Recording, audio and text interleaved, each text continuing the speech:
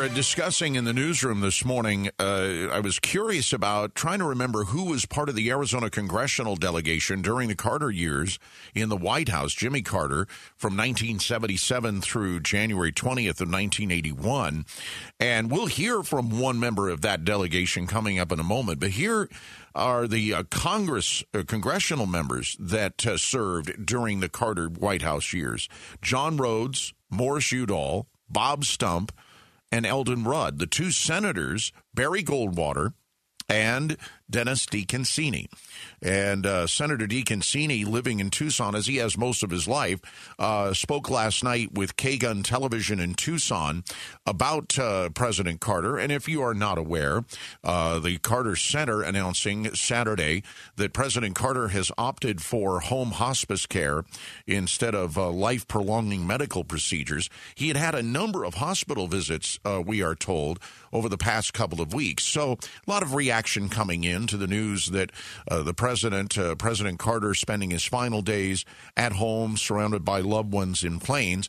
And Senator DeConcini talked with K-Gun Television last night about the Carter years in Washington. He was not one of the close, in-tight political people, either was I, in Washington, D.C. He just came in with a different kind of approach. And then he got rid of the president's yacht. You know, he did stuff like that because he thought it was wasteful. The senator, Dennis DeConcini, and President Carter clashed on the Panama Canal, which was seen by historians as one of the major accomplishments of the Carter administration. He negotiated a Panama Canal Pact that kept control of the Panama Canal somewhat in U.S. control, which allowed them to continue to use the canal for shipping and commerce purposes. And the senator, Dennis DeConcini, also reflected last night with K-Gun Television about President Carter's demeanor. What's nice about him is when you sat down with him, even if you were having a little disagreement with him, he was genuine. He was listening to you. You know, he wasn't just about him, as some presidents that I've sat in the Oval Office with are.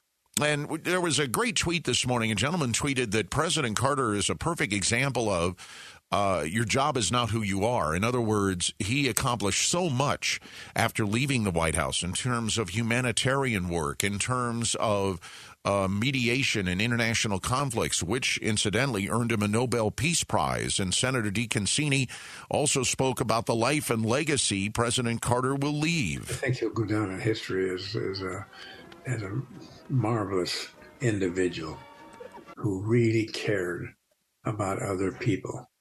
And of course, the Carter Center and all the work they've done for housing and other disasters around the country, you know, will go down in history, or has already gone down in history. And again, I think most historians would agree that there may not have been a more impactful post-presidential life than the life lived by President Jimmy Carter.